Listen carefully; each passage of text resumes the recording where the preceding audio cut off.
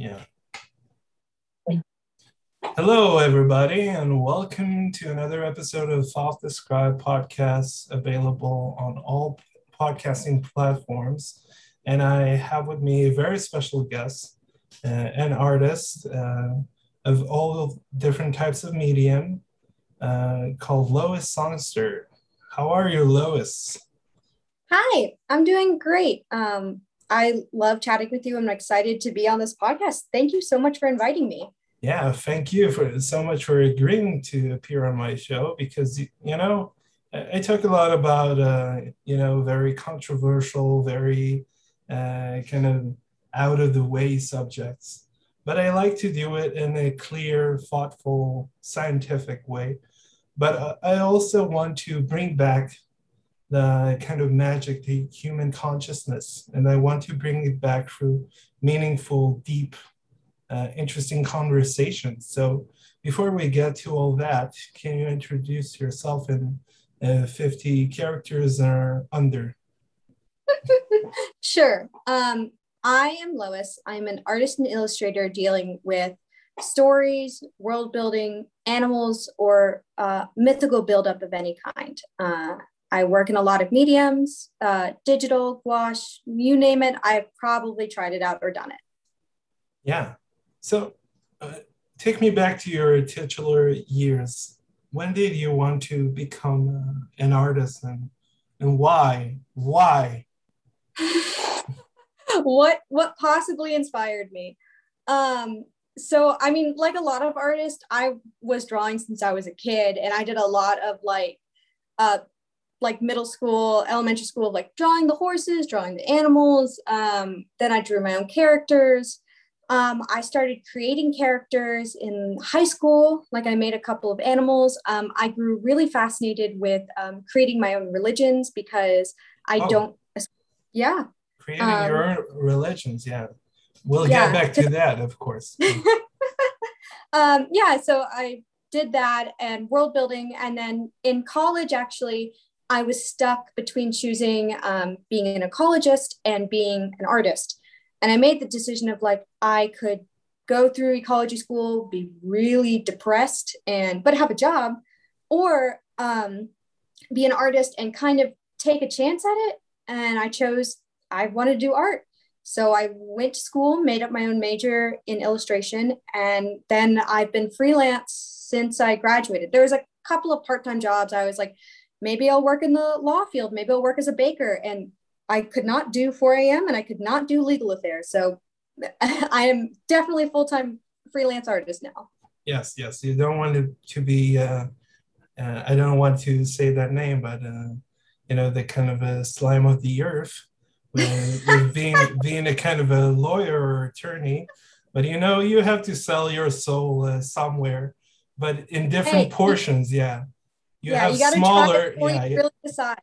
Yeah, you have smaller portions of selling your soul, and you have big portions. And but moving on, but seriously, folks. What was your first kind of real, authentic, impactful artistic experience? What was your first revelation that art is a type of a great medium or a very great way to express yourself or whatever? Mm-hmm. Okay. So understanding that feel like having art feel like it was the communication for me or resonating with it. I think when I was younger, it was feeling the special bond when I would make characters or draw things, and I would practice. I literally could not stop thinking about it. I would draw every day after school. Other people would be playing games or hanging out, and I'd be drawing. I mean, I did other things, but I couldn't imagine not doing it. I describe it as like an itch. Like if I'm too far long away without drawing something or painting or making something, I get really crabby. Yeah, you turn to Mr. Jekyll. Yeah, but I don't think if you don't like doing art, then you don't really have that itch. It's like whatever you like doing, if you don't do it long enough, you start getting an itch for it. So that's just the itch I need to scratch. Yeah, that's a great description. I also have that itch, and I paint, but I am a more modest kind of painter. I don't do a lot of scenery and background and objects and life drawings and all that stuff. But I just stay in my lane and what I like. Mhm. So you said you said before in our pre-interview that you had a lot of experience, or you tried a lot of things. You experimented with a lot of mediums. So Mhm. how that came to factor in your current uh, incarnation as an artist? I think it gave me a lot of springboards to jump off of. Having an education where I could try like paper making, jewelry making, Mm. ceramics, or more digital design, or more traditional. Like I realized I could not do oil paintings, but I also realized that jewelry makers work incredibly hard. So it gave me this empathy for other creators if I was bad at something. Um, but I liked learning, especially how to make my own materials. So paper making is like I use that in my work where I try and make my own paper, or I try to find made paper because I like the quality of it. Um, Other mediums, like I have my digital work has a lot of traditional values to it because I have that background. Or I did some sculpture work, and now I like finding things to paint on that could be deemed as sculptural or not exactly paintings. Like, you could have a painting and hang it on a wall, but why can't a painting be like something that you can hold in your hands, or something that, like paint your cabinets to be a beautiful Renaissance painting? Or why don't Mm. you paint like your light switch to be like different little tiny images Yeah. that you can see throughout the day? So a painting, it gave me the perspective of like a painting or a story doesn't just have to be on the walls. And honestly, because of Mm. that, I hate frames. I hate canvas because of that, because I feel like it's incredibly traditional. I mean, it's good. Traditional is good, Yes. but you don't need to be limited by it. Yeah. So when did can you recollect what what was the moment that kind of you realized you came into being as an artist? You found your niche, shall we say, as an artist. Oh What? gosh. Yes. I What was still don't the? feel like, yeah. I mean, I feel like that's a hard question for any artist. Some people will always feel like they're an artist, and some people will feel like they're always chasing after Mm, being an artist. That elusive, like I am now a true artist. mm, Um, and I feel more like an artist than ever, running my own business, doing commissions for people, filling out their visual needs. But being a true artist, like I still feel like I'm on the path of learning what that means, or how I can become yes. even more of that. Yeah. My drift was more in the way of like your general style, because I see Mm, a common thread in all of your mhm. works, and they are great because you try to, maintain the things that work, kind of open outlines, and to have a little bit more murky color palette, but that is Yeah. nice and colorful. So, can you talk about your artistic process, shall we say? That's Okay. the main course. Yeah. Um, yeah. So when I'm making my images, I've learned to pick limited palettes, because from a watercolor background, if I choose all the colors at once, it does become murky. It becomes brown, and too many colors at once isn't a good thing. So trying to limit my palettes, focus on three, and then start adding a couple more as needed. I like starting out with outlines that I can fill. One, because I don't like just a shape. I like having clear outlines, more of a graphic novel kind of style. Mm. I And you think when make I'm building, sketches, of course. I do, yes. I either, if it's figures or animals, I do like sketch pages first, and then I'll pick a sketch from there that I like and build it from there, clean up the lines. But sometimes, like, I'll just go into it, which the cleanliness in me is like, don't do that. Don't paint it all at once. And I'm like, oh, I'm going to do it. Nothing bad will happen. And then something always goes wrong, being like, oh my God. And you just have to learn to fix that and work with it and move on. And a lot of my artwork process is kind of in the moment. Like I plan things, I have work with clients that I go through planning process with. But a lot of my personal work is kind of, I get this like thought in my head that just starts like bugging me, that itch. And I need to get it down really quickly before I forget it. And then once I have it down, either I'll sit with it and be like, what the heck was I thinking? And start playing with it from there, or I'm totally on the wavelength and I totally get it. And I just finish the whole thing in like 30 minutes. And I'm like, dang, like that Damn, I'm good. I'm good. Yeah. Hell yeah. Yeah. Sometimes the wavelength, I call them like wavelengths, where like sometimes I'm like right in line with my inspiration. I can finish something, I get it. And then other times it's like the wavelength hits me for a second and then it just completely goes away again. And I'm like, what, where did that go? Hold on, don't go yet. So that's kind of like the inspiration, the kind of start of some of my ideas. I'm inspired a lot by mythological figures. So like there was one piece that I did called the Saguapa, and she's a Dominican Republic female mythological form. It's a fascination, but it's a fascination between dangerous women and nature. And this femme fatale, yes. Yes, exactly. And also like this constant mythological presence in like a lot of French. Pardonnez-moi. Pardon-moi. There we go. Yeah.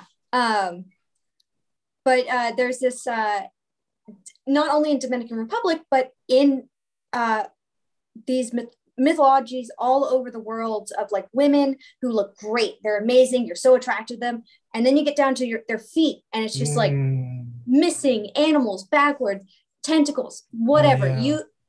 Every culture has something like that. So like, those are the kind of myths I'm super fascinated by, of like, why is this a constant human thought? Cthulhu myth women, the tentacle part, Yes, exactly. But it's in every culture. You can see gorgeous women who suddenly, like, you look down far enough and suddenly you're like, that ain't a woman. And like, it's in every culture. Yeah, I know exactly what you mean. It stems, I don't know where it stems from, but it's very interesting, because that type of depiction in the far past of human history, it was considered something that was good. That women had this kind of supernatural power. They were more communicative with nature. They were in touch with the divine, shall we say, and they could, they had premonitions, and there were prophets and prophetesses, shall we say. Like the Oracle of Delphi, it wasn't a dude, but was a very influential woman. Woman that was received a lot of gifts, a lot of bribery, shall we say, in today's terms. And it's like it. Well, I equate it to the kind of mediums and psychics, but of the past. But I believe that their kind of prophecies were a lot more accurate and a lot more realistic. Yeah. So I just want to harken back. You thought you were out of the woods and you're out of trouble, but now you're not, because you mentioned that you invented the religions and some. A couple, yeah. And that is very interesting to me. So. Okay. Can you talk about why first? Secondly, are you a cult leader? And thirdly, well, do you have any kind of affinity to spirituality or religion in general? Okay, so first question, I became interested in doing this because my family didn't raise me in religion at all. So I was, they had religious families, but I was not. So I had even less than regular, like, I guess American children where like, they kind of get Christian references at least, or Jewish references or something, or whatever their family teaches. Yes. And I didn't know anything. So I kind of felt like I had this like gap of like, well, I mean, I don't know if I'm spiritual. I don't know what's out there, but I don't understand other references as well. So in high school, I started like taking ideas either from myself or filling in voids that I had in thoughts of like, well, why don't people worship this? Or like, why, how do these religions work? So for example, and no, I'm not a cult leader, although if people formed a cult around my art, that was a redundant question, of course, but that's of course, essential. But you have to keep people awake in this types of format. You have to, people wake up, damn you, because this is interesting. So go on. Yeah. So I started thinking about like tiny things, because there's not so much like specific worship anymore, at least I think in modern day religions, unless you go to like more Eastern influences, which I've seen in other cultures of like, you worship a specific area or you worship a specific deity kind of. So for example, one of my religions, and this one I made in college, was the worship of two-dimensional beings, because we always worship three-dimensional or up. Like any religion is just like going to the next dimension. But I wanted to make images and drawings, which, by the way, making two-dimensional gods on paper is really hard to communicate because people are already assuming it's three-dimensional. Yeah. But it's two-dimensional. Yes, exactly. But I wanted to make something that people focused on of like, they already thought the second dimension was perfection. There was no complexity of the third dimension. It was just lines and figures. And there would be a being that only lived in the second dimension. And the only way you could worship it was by drawing on walls or drawing on flat surfaces and leaving it there for that being. Yeah. And other things, like I made a religion about wind chimes, because I like the idea of having festivals about nonsensical things again. And if you made a new type of wind chime that this being, I called it the being of many ears. And if it made it, and if you made a noise that it really liked, it would reward you with a sound that you had wished to hear. So for example, if you missed your loved one's voice again, or if you missed this thing that doesn't exist anymore, it would give you that noise. Sounds like a great manga. Yeah. But it ties into the world building. What else did I make? I think I liked making creatures that were kind of deities. I did make a religion about it was separated into 3 cults of that religion based on 1 or 2 beings that were tied together in one body. One cult wanted one being to win. The other cult wanted the second being to win. And the middle cult, which was about balance, didn't want either of them to win and just wanted it to be as it was. So 2 types of change or balance. So I did a lot of like studies and drawings about what these creatures would look like, and like just thought about that. It was just kind of like a thought exercise for me, I guess. So how do you manifest those ideas, that those drawings, or it didn't came into fruition? Or it did? I don't know. Some of them did. Some of them I used for my exit show when I graduated college, with varying levels of success. Either people were like, I don't get it, or people were like, I really like this, but I don't like to understand the context. And I'm like, exactly. Yeah. That's why it's great. Yeah. Because you don't understand it. Yeah. Yeah. I did a lot of sketches. It was a lot of character creature design to see how you could, I guess, build a religion around like a specific deity. And I liked deity creation. I liked making mythological kind of weird animals, basically. Yes. I like it. I love it. So let's talk a little bit about your obsession of myth, shall we say. Okay. Or not your obsession, maybe it's derogatory, but no, I love it. It's okay. Okay, because I remember I had an argument with someone. I don't even want to mention it because about the nature of the word obsession, the meaning of the word. And I said, well, I want to describe it like this. When you say obsession, like you obsess over someone or you're a stalker or something like this. And she said it was, oh shit, I said she. Oh, I'm canceled. So um, that person, that individual said that the word obsession has one meaning, you know, is someone that is driven crazy by passions, and they are doing everything wrong in their lives, and they are just obsessed about that one thing, and they can't let it go. So, and I said, no, my art is my obsession. I said, my art is my obsession. And she said, it's bad to put it that way, to say obsession. I didn't realize the word had so much baggage.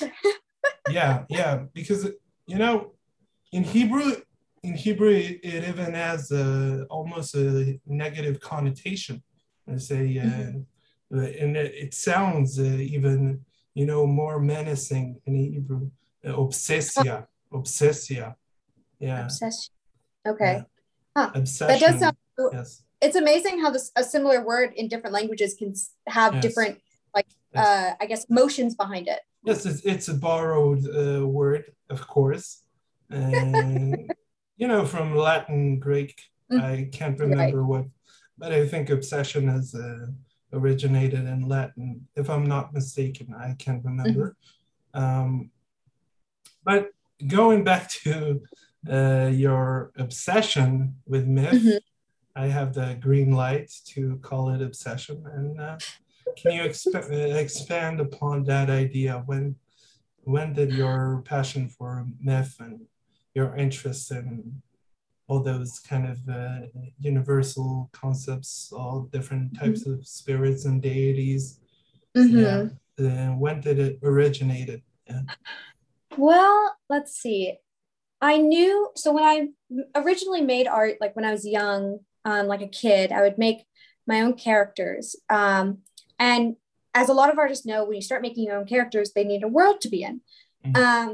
And there's general worlds, like, you know, the world around us. And I think me making my own myths was my own form of escapism. Like, I could make up these worlds and make up these places that my characters could be in, because I already lived in real life. I didn't want to make them based in real life. Yes. Which I've seen a lot of everybody should live in real life. Yeah. It's preferable. It's preferable. Yeah. I'm here in real life, but I want to give my character something else because I'm already experiencing this. So I started, and I really like, I guess, the format. I've always liked reading like fantasy stories and fiction stories. Yeah. And I would always be curious about, like, and where did they come from? Because they all kind of, some of them have the same kind of storyline. So following that thread of, like, all right, so original stories, where do they come from? And, you know, they get older and older to myths, like the King Arthur myths, or if you read any of like the Disney movies, they all come from like stories from like German storytellers who would collect them from villagers. Yes. And apparently they're pretty brutal. Jury's still out. Yes, exactly. Yeah.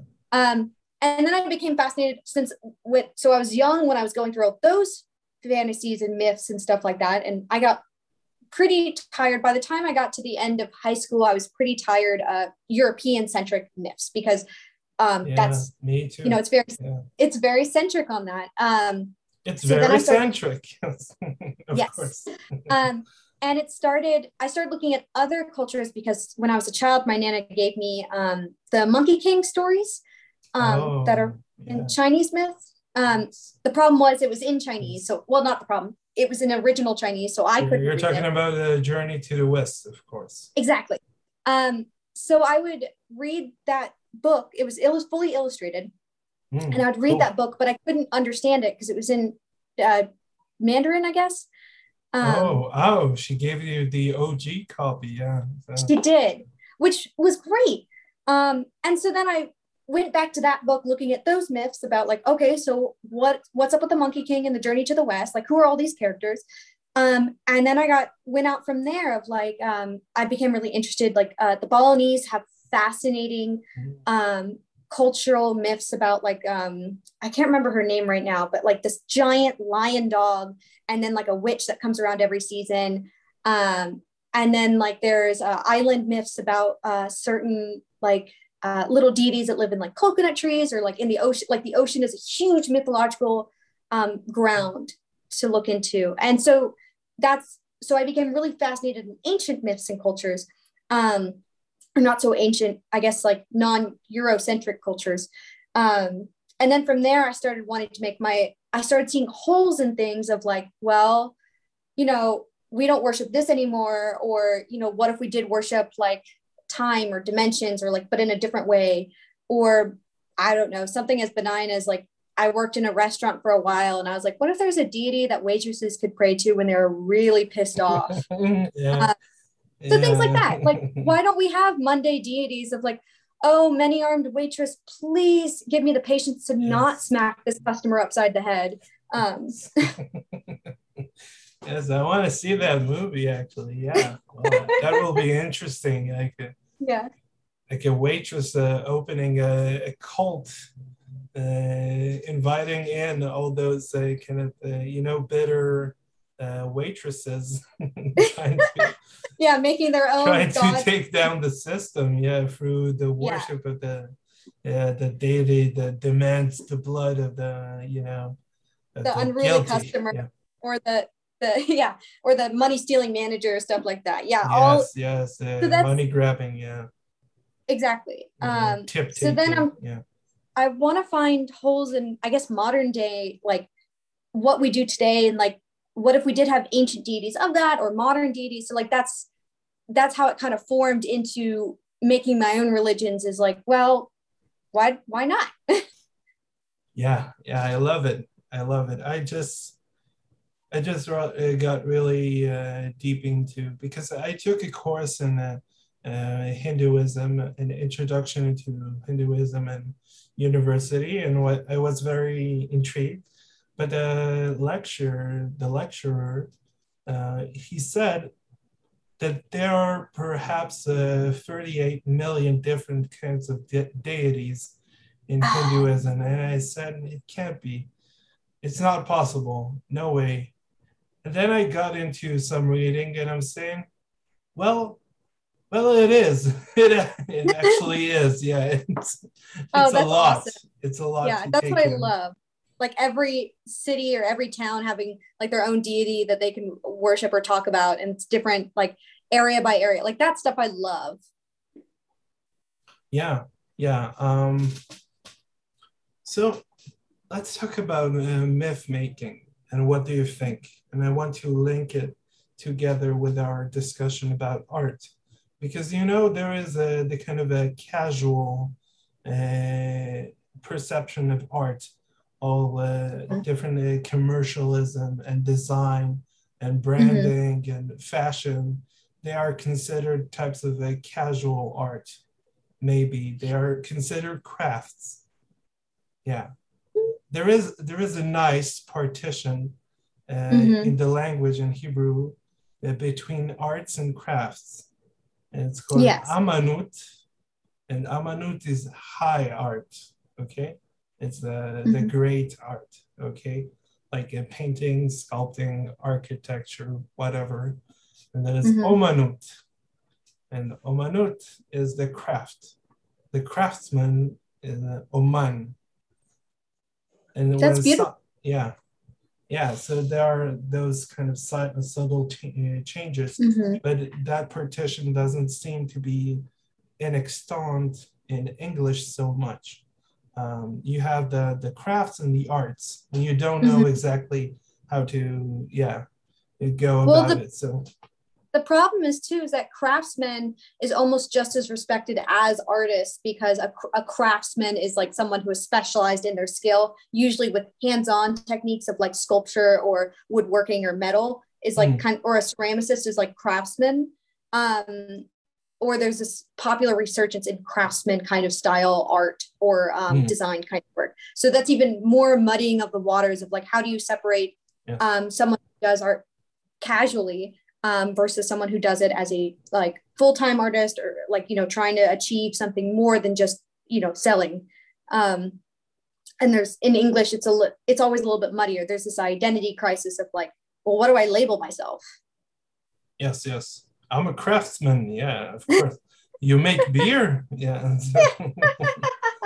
But there so is a between the craftsman and the there is an equal. I see the emerge of craftsmen and hipsters. I see them on the and the same sea level, shall we say?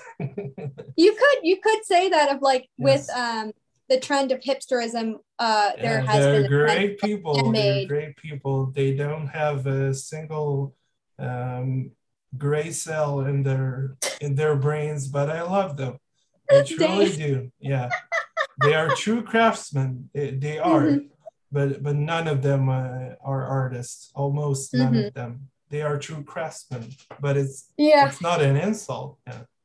Don't get me started on fluid acrylics, or like the flow kind of fluid art. That stuff drives me up the wall.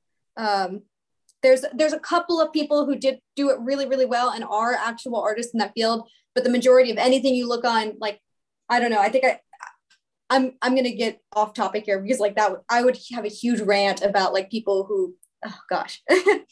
Okay. Who do art. Yeah. Stop yourself if you can. If you can't, I won't stop you. But okay, moving on. And now for something completely different. Nobody will know that reference, but I'm saying it. Yes, nobody will know that. It's so sad, but moving on to myth making and art. Mm-hmm. There are a lot of types of art, and myth making is a kind of a general, as you said, a murky term, which which I like.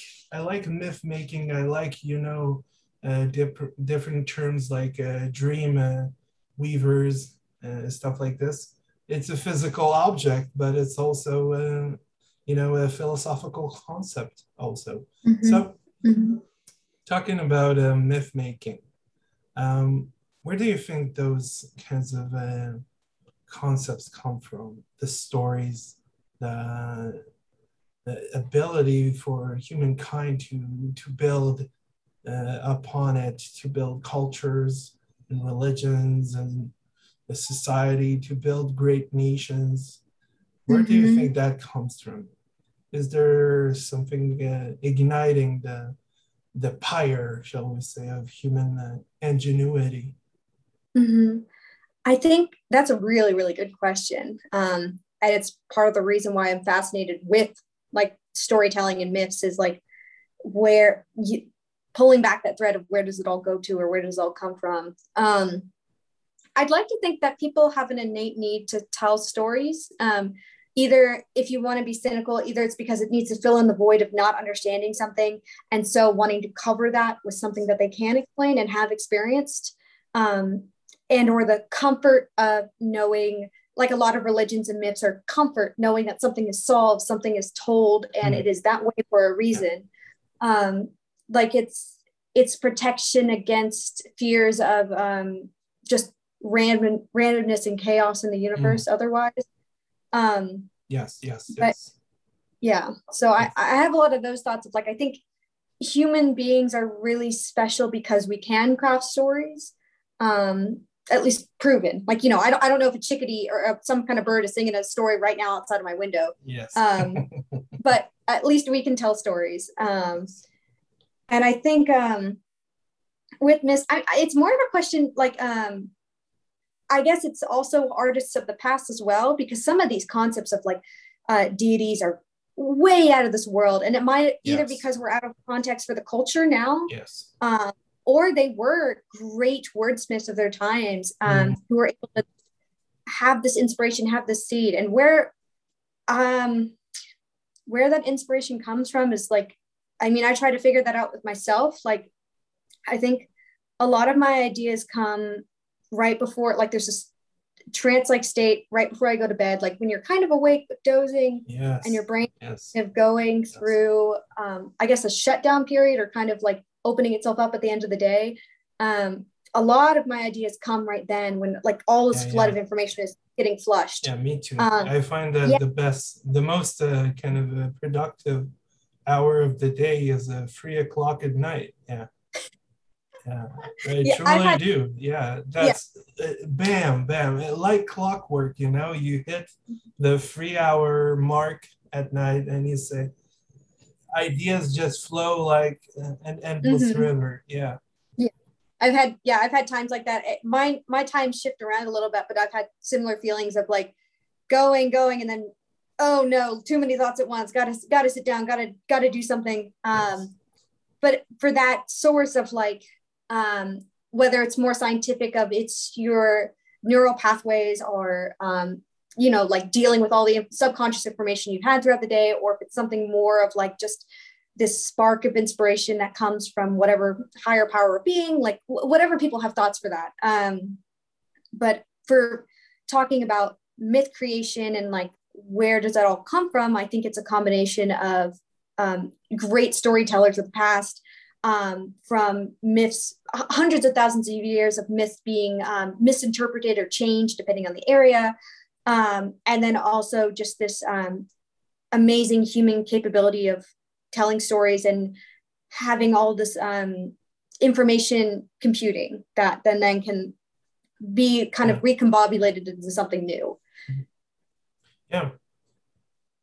It's sometimes you call these kinds of stories, they call them creation myths, and I Yeah. say when you say myth, I Mm-hmm. think I think there is a point where you say, okay, you can bullshit a lot, a Mm-hmm. long time. You can bullshit a lot of people um, for a long time, but you can't bullshit everyone all of the time.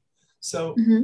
when you say myth, it's a kind of I think it's a kind of an ignorant term because the meaning the myth has, or the context that myth has in the modern world, that it means it's a lie. A myth is a fabrication. It's a nice concoction of words that sounds good, that are pretty, that are logical, but they are not real.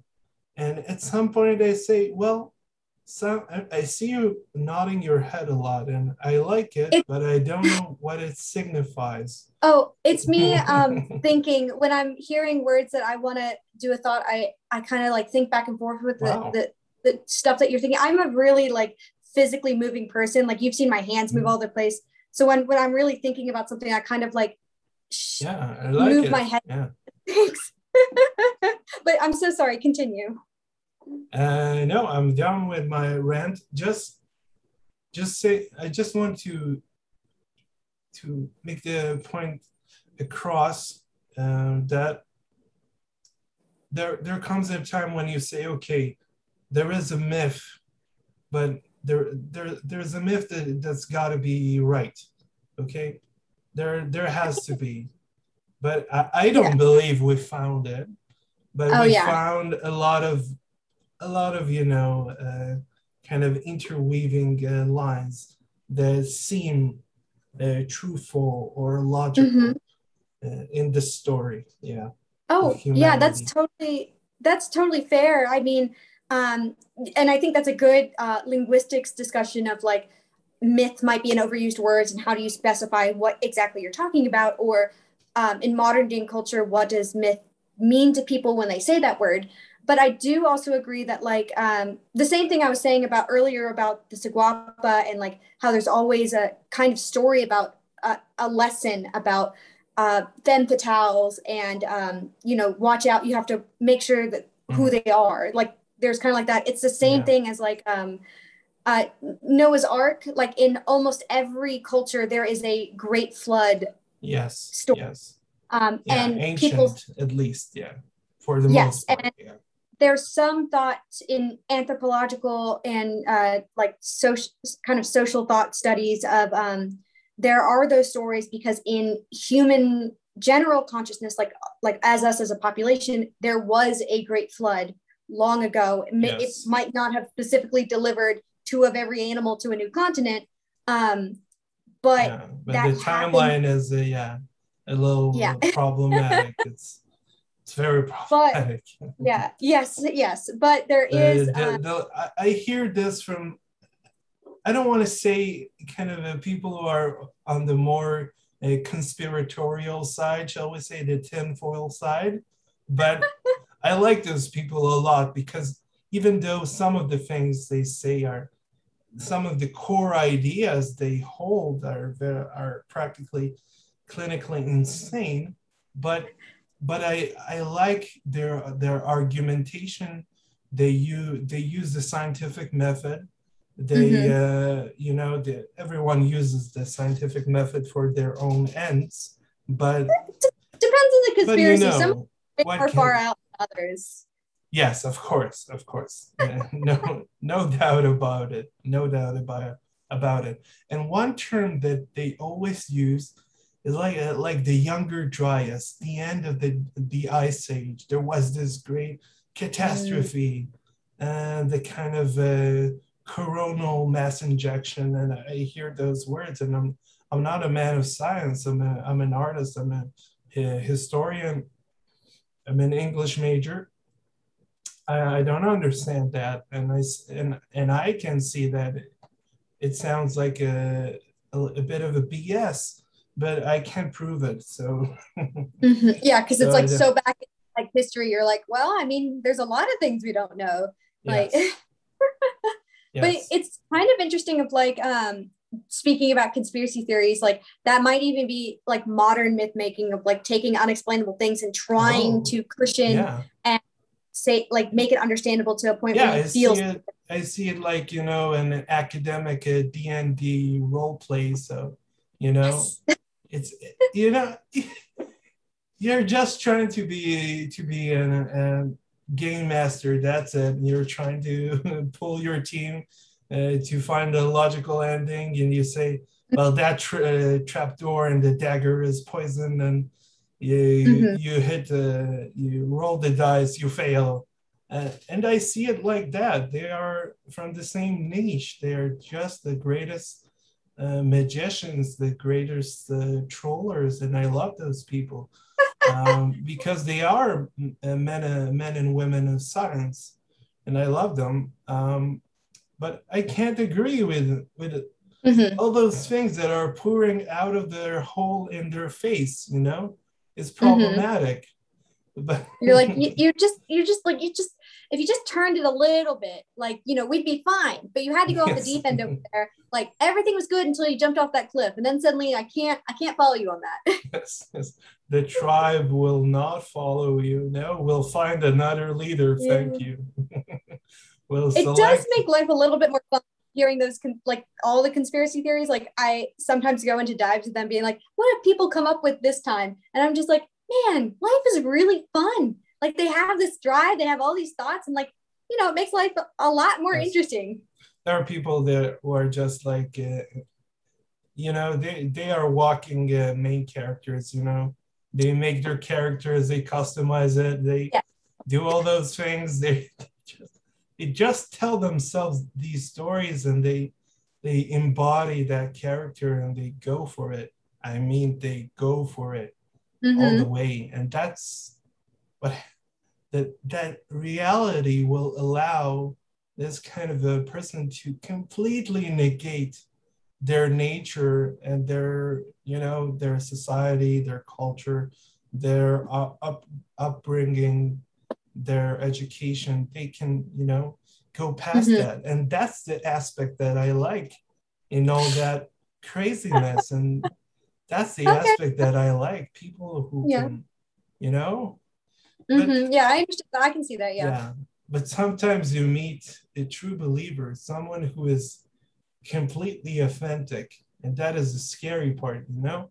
When you meet someone who is 100% the character Mm-hmm. that they present from Yeah, outside it's not and it's not a inwards. front or anything. You're just like, Nothing. oh, you're serious. Okay. This is That's not funny anymore. that's scary. Yes, Yeah. that is intimidating. Yeah, Mm-hmm. and it harkens back to the question of art. What makes I'm going to ask a very controversial question, but I like it.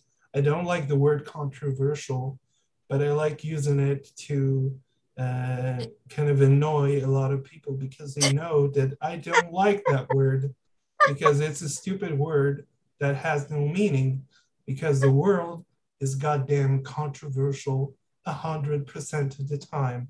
And nobody cares about that word. Nobody cares anymore. There's another word like this, like contentious. Yeah. He found himself in hot water, a bit of the Mm-hmm. hot water. Like Mm-hmm. what? Hot water? There, Are you it's softer. serious? It's softer to say like, oh no, like Yes, he has been a naughty, naughty boy. Like, you can't you can't say this. Just say the goddamn thing, what it I would is love for really. a news anchor to say that, like a news anchor to be like, someone's been a naughty boy tonight, and we're gonna Yes, talk about it. yes, 12 years in prison. He has been a naughty, naughty boy. Yeah, of course. Good. Okay. Yeah. What's your controversial air quotes question then? Yes. Okay, controversial. What makes art great? What is the X factor that contributes? What is the correct seasoning? We are on a food kind of a vein, and I'm trying to mind that vein because I like it, and I'll try to use it and incorporate it into the conversation more. So, what makes art great? Period. You know, we talked about this a lot in university of like being well, and that part of being great art is being a true artist, and like all these like vague terminologies of like greatness or wonder or things like that. There's a let's see, getting right to the question of what makes art great. My personal view on it is that the artist behind it is authentic to what they're making, because you can have trendy art, you can have popular art, you can have art that gets into galleries and goes for millions of dollars, but it doesn't mean anything if it's surface level. You look at it and the artist can't talk about why. And you know, other artists will disagree about me. This is the annoying thing. It's like herding cats with artists. Everyone has a like different opinion on what great art is. But the artist behind it, like, you know, there's the stereotype of starving artists is real for a reason, is unfortunately, even though it's a Mm. terribly toxic way to think about artists. But starving artists are people who do everything for their craft and everything for their art, and they just push it out there, and they really think, like, really make things because they believe in it. And I think great art, when you look at stuff that's in historically what's in museums and stuff, it's artwork that changed the idea of art in that time period, changing from like first perfecting, getting closer and closer to the perfect human form, as we talked about before podcast. Yes. And then art getting tired of that. So artists who changed the idea of going from trying to paint realism on a canvas to painting the human mind or the consciousness or the question of what is art. And there's some art historians who really hate this artist, but Duchamp did change the game. He did. Duchamp, and I know Duchamp, yeah. Duchamp, I'm sorry to correct you, but I'm an artistic elitist. I'm sorry. That's okay. Yeah, I have a terrible accent when it comes to French names. But I mean, when he like put in a toilet with his name on it, and people are like, "This isn't art. Like, what are you doing?" And he's like, "No." He put the manufacturer's name on it. The manufacturer, right? It wasn't he his let name. it. Yeah, he let it sign it. It's ridiculous. It came from a toilet. But he had store. It was him questioning of because he had already at that time become an accredited artist. People were like, "This guy is a true artist." Yes. And so when he put that toilet in there, of course, I know he's a great artist. I'm just playing devil's advocate. You know, you are. A bit, and there's a lot of art historians who do not like him because he changed the game for art, because he suddenly blew up in the doors of like, well, if an accredited artist says this is art, then who are we to tell him no? And now we're in a period of art where it's like postmodern or something like that, At where least. the question, yes, 2 where posts, the 3 posts, 4 posts. I don't know anymore. quad postmodern art, who knows? We're still developing. I think we're still developing in that era right now of change. So, 50, 100 years from now, we'll have a name for what this era is. But whatever that. Yeah. But right now, the question of is it art is out the window. Everything that you submit is art, but why? Or what was your reasoning behind it? Because, so it's complicated for what good art is, because if you think good art is something that's in a fine art museum in New York, then good art is what, if you have connections to a wealthy investor who will put a lot of money and baggage behind your art, which is one form of art. Yeah, from the Guggenheim family, maybe. A family fortune. Yes. Or maybe you're an artist who's ahead on technology and you do NFTs and make like millions of dollars on that, like that one artist did. Or maybe you're a popular social media mogul. Like there's a lot of artists who have like on Instagram, they have like 1 million or 500K followers and they make art that people love, but is that good art? I mean, they have a huge fan base. So that's like the terminology of like successful, made it, good art will be in museums. And there's also technology of like, I went to the Whitney Biennial, like, I don't know, 4 years ago, I think. And the artists at the time were really mixing technology and art together. They were going like one guy, and this was really hard to see. He had virtual reality goggles where he made a program where you could beat someone up. Like you had a bat and you could beat someone up as much as you wanted in the museum. And you heard all the sounds. You take the glasses off and then you really... And you see, but he gave you this choice. It's like, is this person is not real. So you can be as violent as you want right now. Yes. In a museum, but like people will see you like watching this, and you will hear a real person yelling and screaming. Like that's part of it. Yeah. And that was really hard to be a part of, but like that kind of art is moving past the canvas, moving past painting and into making people artwork, or making, like involving people more in the process. But for my personal opinion about what good art is, or like what is the best art, it's art that makes you feel something incredibly strongly. Like I think art has failed if you look at a piece and you're like, I feel nothing. Like there's no opinion. Because even controversial, like really nice bad wallpaper, art, yes. Great wallpaper, Grandma. Yeah. What do I call it? Pottery barn art. You look at something, it's a giant seashell, and you're just like, yay. But so there's like a thing to that, because even like art that you're like, oh, this is ugly, it's hideous, I hate it so much, but it made you feel something. Yes. Really strongly too sometimes. And I think that's Here's successful your bucket. Art. Yeah. Yeah, exactly. And then there's beautiful artwork that makes you cry or makes you really think about it and makes you wonder about why they made it. And it can go both ways. So in my mind, that's good art. That's art that deserves to be seen as pure art. Is stuff that gives you an incredibly like strong emotion, stuff that when you look at it, you can't, like, I have something that I think was incredible art. It was collegiate level. Like it wasn't no name someone who was just a student, but I've never been not able to think about that artwork. Whenever I'm feeling like I need a reminder, I think about that art piece and I'm just like, okay, like, that's good. I'm happy I'm thinking about it. Now I can get back to work. Yeah. So on that, I'm going to ask another kind of not blank, conversation, but a question. So what is your favorite piece of art? Okay, so I'm going for a traditionalist point then, but and probably also a lot of people have it, but it is Van Gogh entirely, and not just his Starry Night, but specifically he whenever he would write letters to his brother, he would put Yes. sketches in.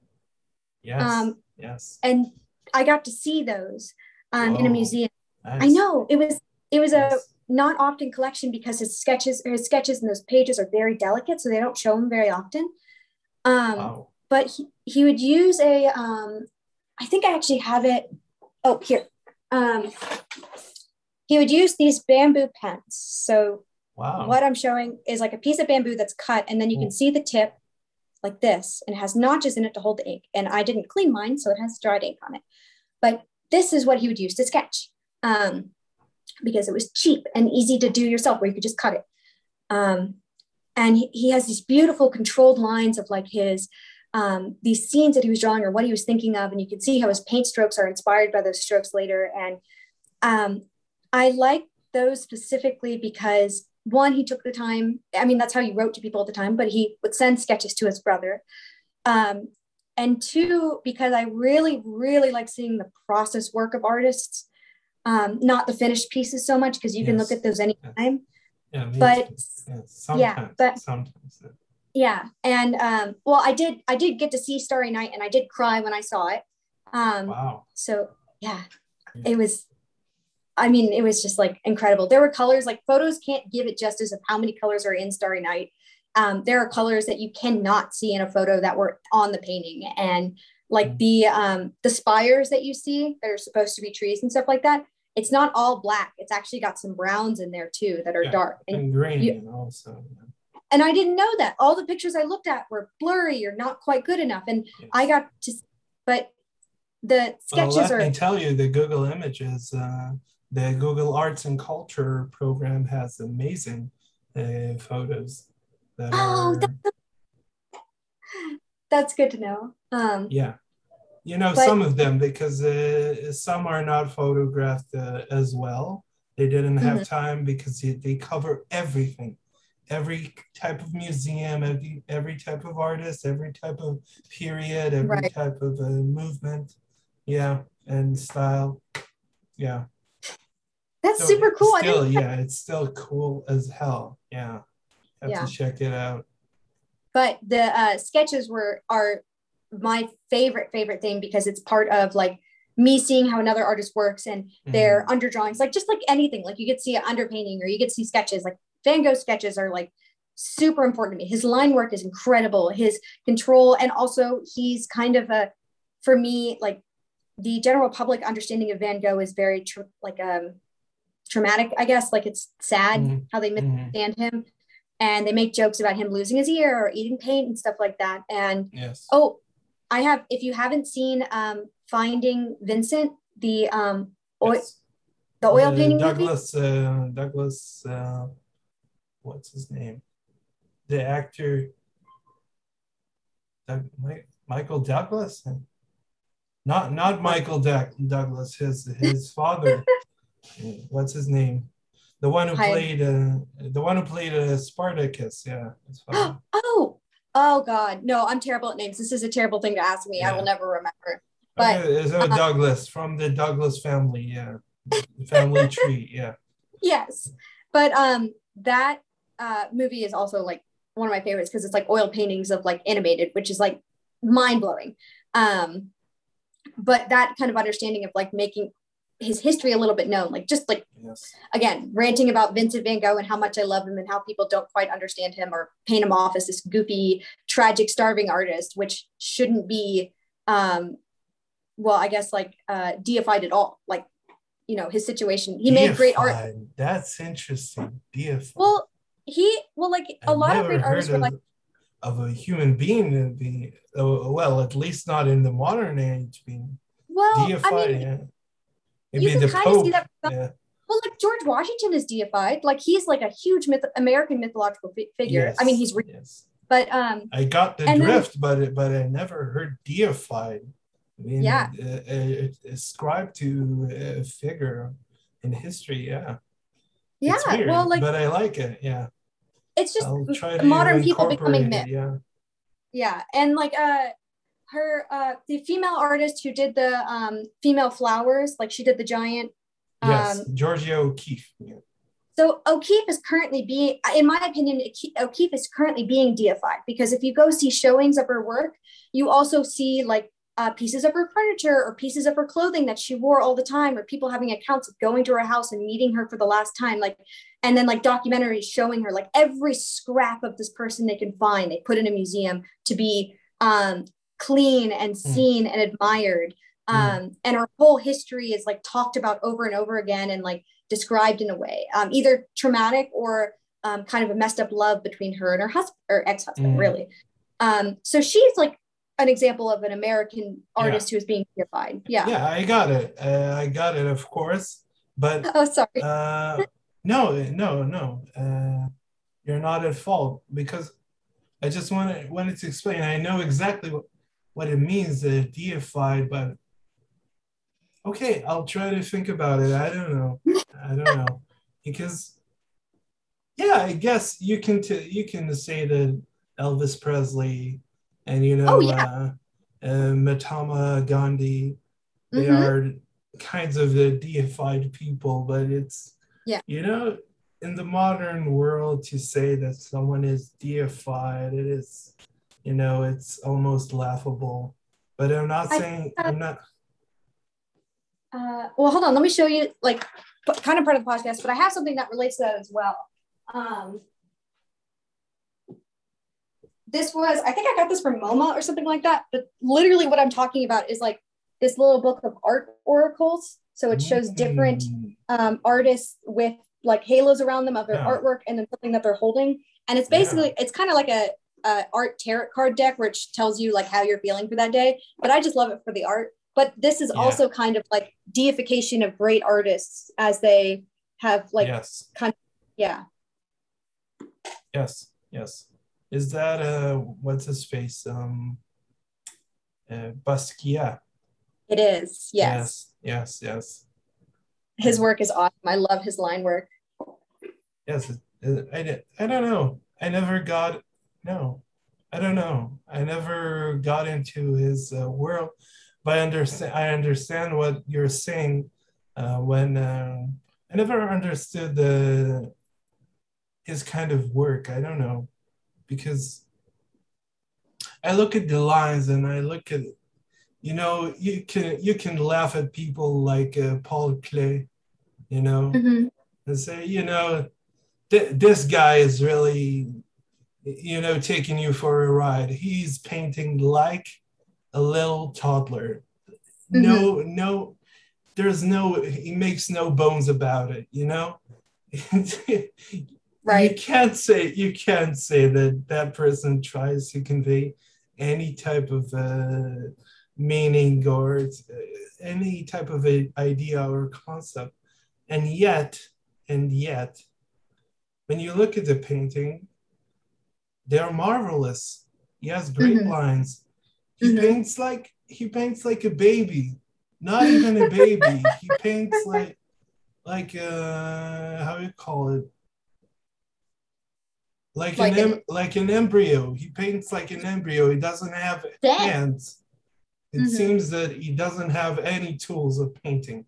He just paints, the most boring lines, the most hideous colors, the objects that they are not look like amoebas and like germs.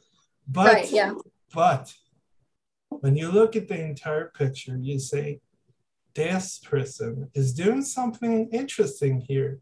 He sort of scoffs at society and high types of art. And he perceives the kind of old world as very monarchic, very sexist, very colonialistic. Like the question of like, he is perfectly capable, like that, like into the modern era kind of thing of like, he is perfectly capable of doing these beautiful things. So why does he choose, like the reasoning behind, like, why does he choose to do this then? Because you see in museums of like when you see dot work or colorism and stuff like that, where it's like these huge canvases of one color, people are like, my 5-year-old can do this. You're like, yeah, your 5-year-old didn't do it first. But you're not Rothko. You will never be. Yeah, that's for sure. Well, yeah, you weren't there first. And secondly, he is capable. He's an accredited artist. The question is, it's not about the work. It's about why he did it, the philosophy behind it, and the thinking of it. But yeah, I can definitely see looking at Klee's work, you're kind of like up close. You're like, why? Like, Why? you know, yeah. But then Why far away, is this? start seeing the concepts and stuff like that. But I think what I know of Basquiat is like, I don't know as much about him as I would like to, but I think it's he did a lot of repeating patterns and sketchiness, and no one. I think it's again part of being a great artist is like, honestly, I'm gonna hate to say this, it's kind of luck and hitting it at the right time too. Like we don't know if like, you know, if there are other people before Van Gogh who were doing it, but Van Gogh hit the right time and was also prolific. We don't know if anyone else was doing it because there were a bunch of other artists who were inspired by Japanese prints who were getting them. We just haven't seen the work. So Van Gogh was the lucky, might have been the lucky person just do it, just like Basquiat, just like, oh, I don't know. Yeah. So. Yes. But Basquiat actually sold, you know, how can you sell a wall, you know? It's like you buy real estate, yeah. So you buy the wall. So it's very. So that goes into like IP like on like legal experience. That goes into like IP property of who do you own the wall? Do you own the image? Who owns the wall? And like how can you sell that? Yes. And then that. Yes, that no, is. I'm just talking about the concept itself, like trying to sell an art on the wall. It is right. Very interesting to me. I think maybe even though, you know, the NFTs are not 100%, you know, I don't know, you don't have assurance that that work will stay yours for a long while, because, you know, I've made an experiment just to see, you know, and I managed to copy that an NFT, you know, to the T, you know, every little detailed original resolution, and I have an intermediate kind of a knowledge of technology and you know, Photoshop and whatever. So I have an intermediate experience, but sometimes it's not. So it doesn't prove that NFTs are not any better or any worse than a kind of a physical object or artwork. But it's, you know, I don't know about that world. Yes. Well, it's an interesting foray of digital ownership, because right now there is, for digital artists or images you put up there, there's no way to protect it unless you put watermarks all over it, which kind of ruins the image. So at least NFTs are, if not perfect, a starting conversation of how do you own a digital image.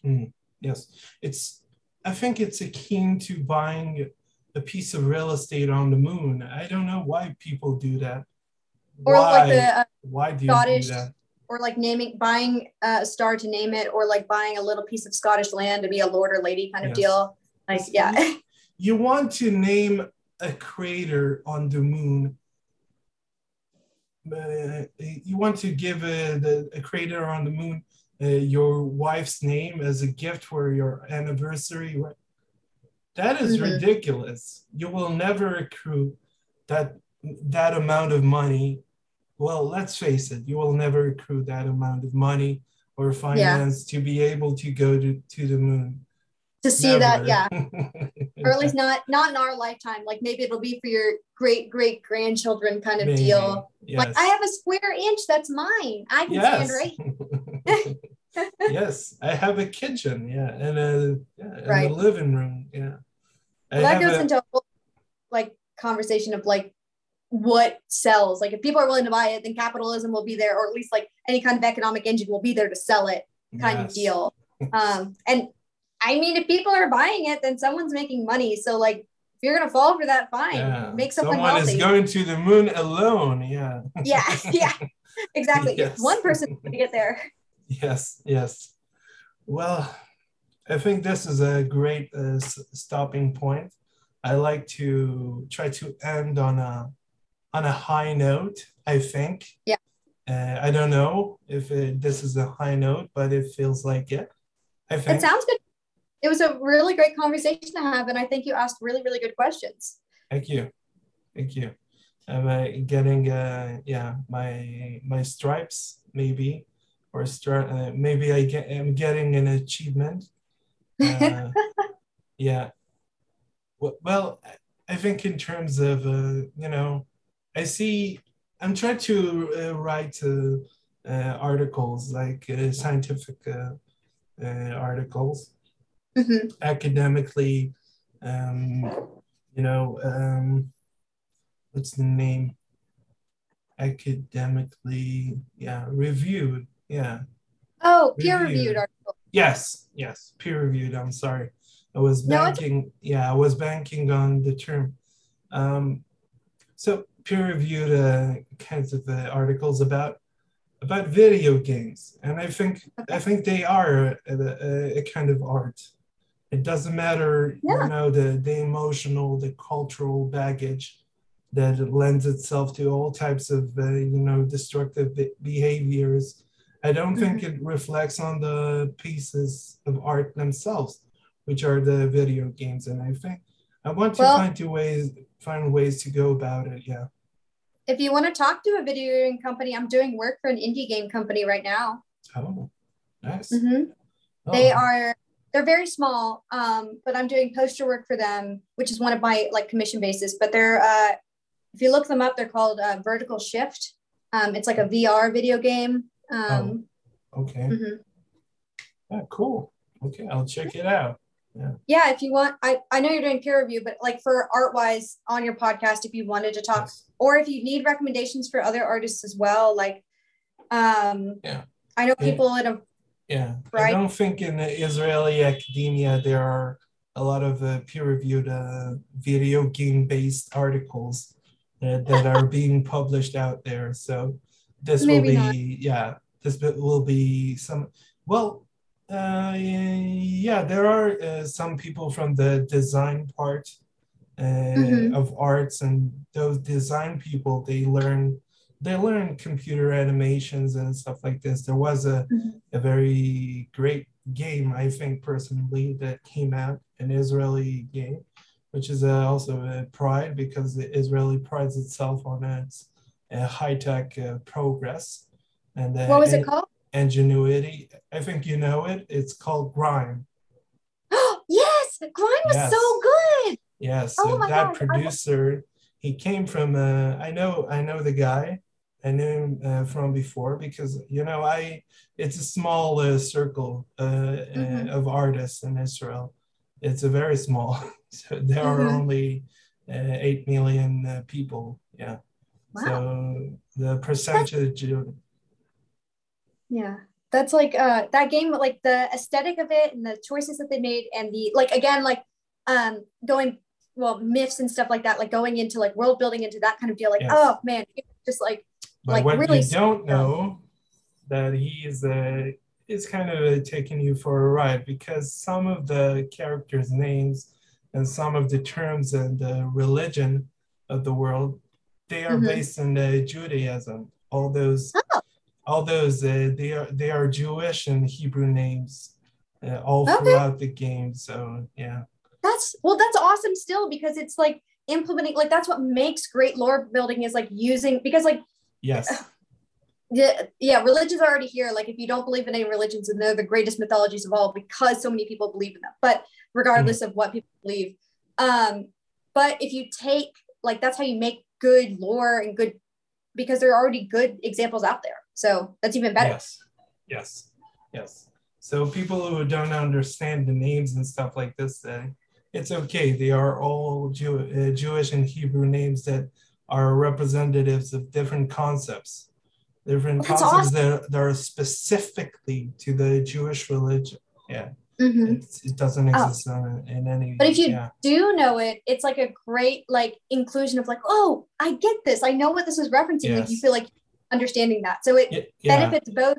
for like being seen as creative and being like, I've never heard of this before. Yeah, And then but it kind of took away from the experience, because I know all those terms, and I said, well, the magic is gone, a bit. oh But it's yeah. fine. It's fine. It was a great, great game. I never Oh expected it. I saw the developer's name and I was ecstatic because I knew he was Israeli and I knew him.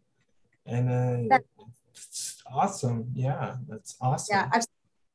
Well, that's all. Well, and thank you for reaching out to me as well. I didn't expect. I was just like, oh, okay, yeah. Thank you for liking my work and wanting to talk to me. And like, I, if you need any, I don't know if you need any like links or anything like that, or social media, or I don't know like what your kind of process is for like developing the podcast from here. No, Um, we'll talk. oh, We'll jump into business talk, shall we say? Yeah. okay. So I don't want to drag the audience about boring technical details, but they are not boring to us. They're, Yeah. but in the context of the conversation, I think it's less appropriate. Mhm. Okay, so I want to thank you so much, Lois, for this unexpectedly amazing conversation. That's awesome. I'm really glad to be on, and thank you so much. And yeah, I'm just I overtalk. So thank you for letting me do my thing. Yeah, that's great. That's great that you overtalk as much as you can talk, as much. Okay, so thank you so much for watching, and we'll see you, I don't know, wherever. I'm not professional. This is not a professional space. This is a thinking space.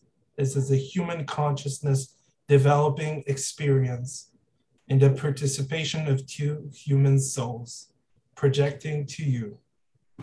Okay, thank you so much.